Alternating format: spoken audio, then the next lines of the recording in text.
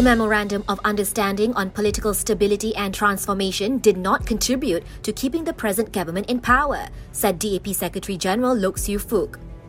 Loke said even without the MoU in place, the current government had the numbers to remain in Putrajaya.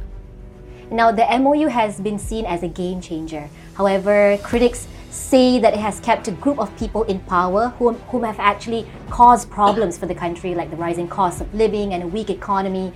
Do you think the MoU contributed to this? You have to understand, even without the MoU, this group of people are in power, right? I mean, the MoU does not contribute to keeping them in power. They are already in power. Okay, even without the MoU, they still have a simple majority.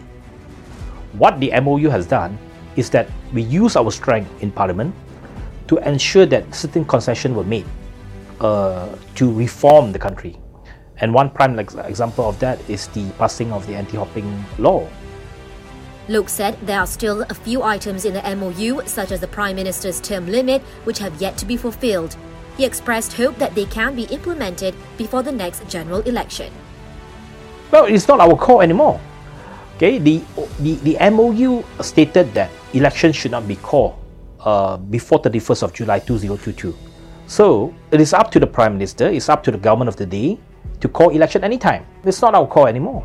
So we have to be prepared for ourselves.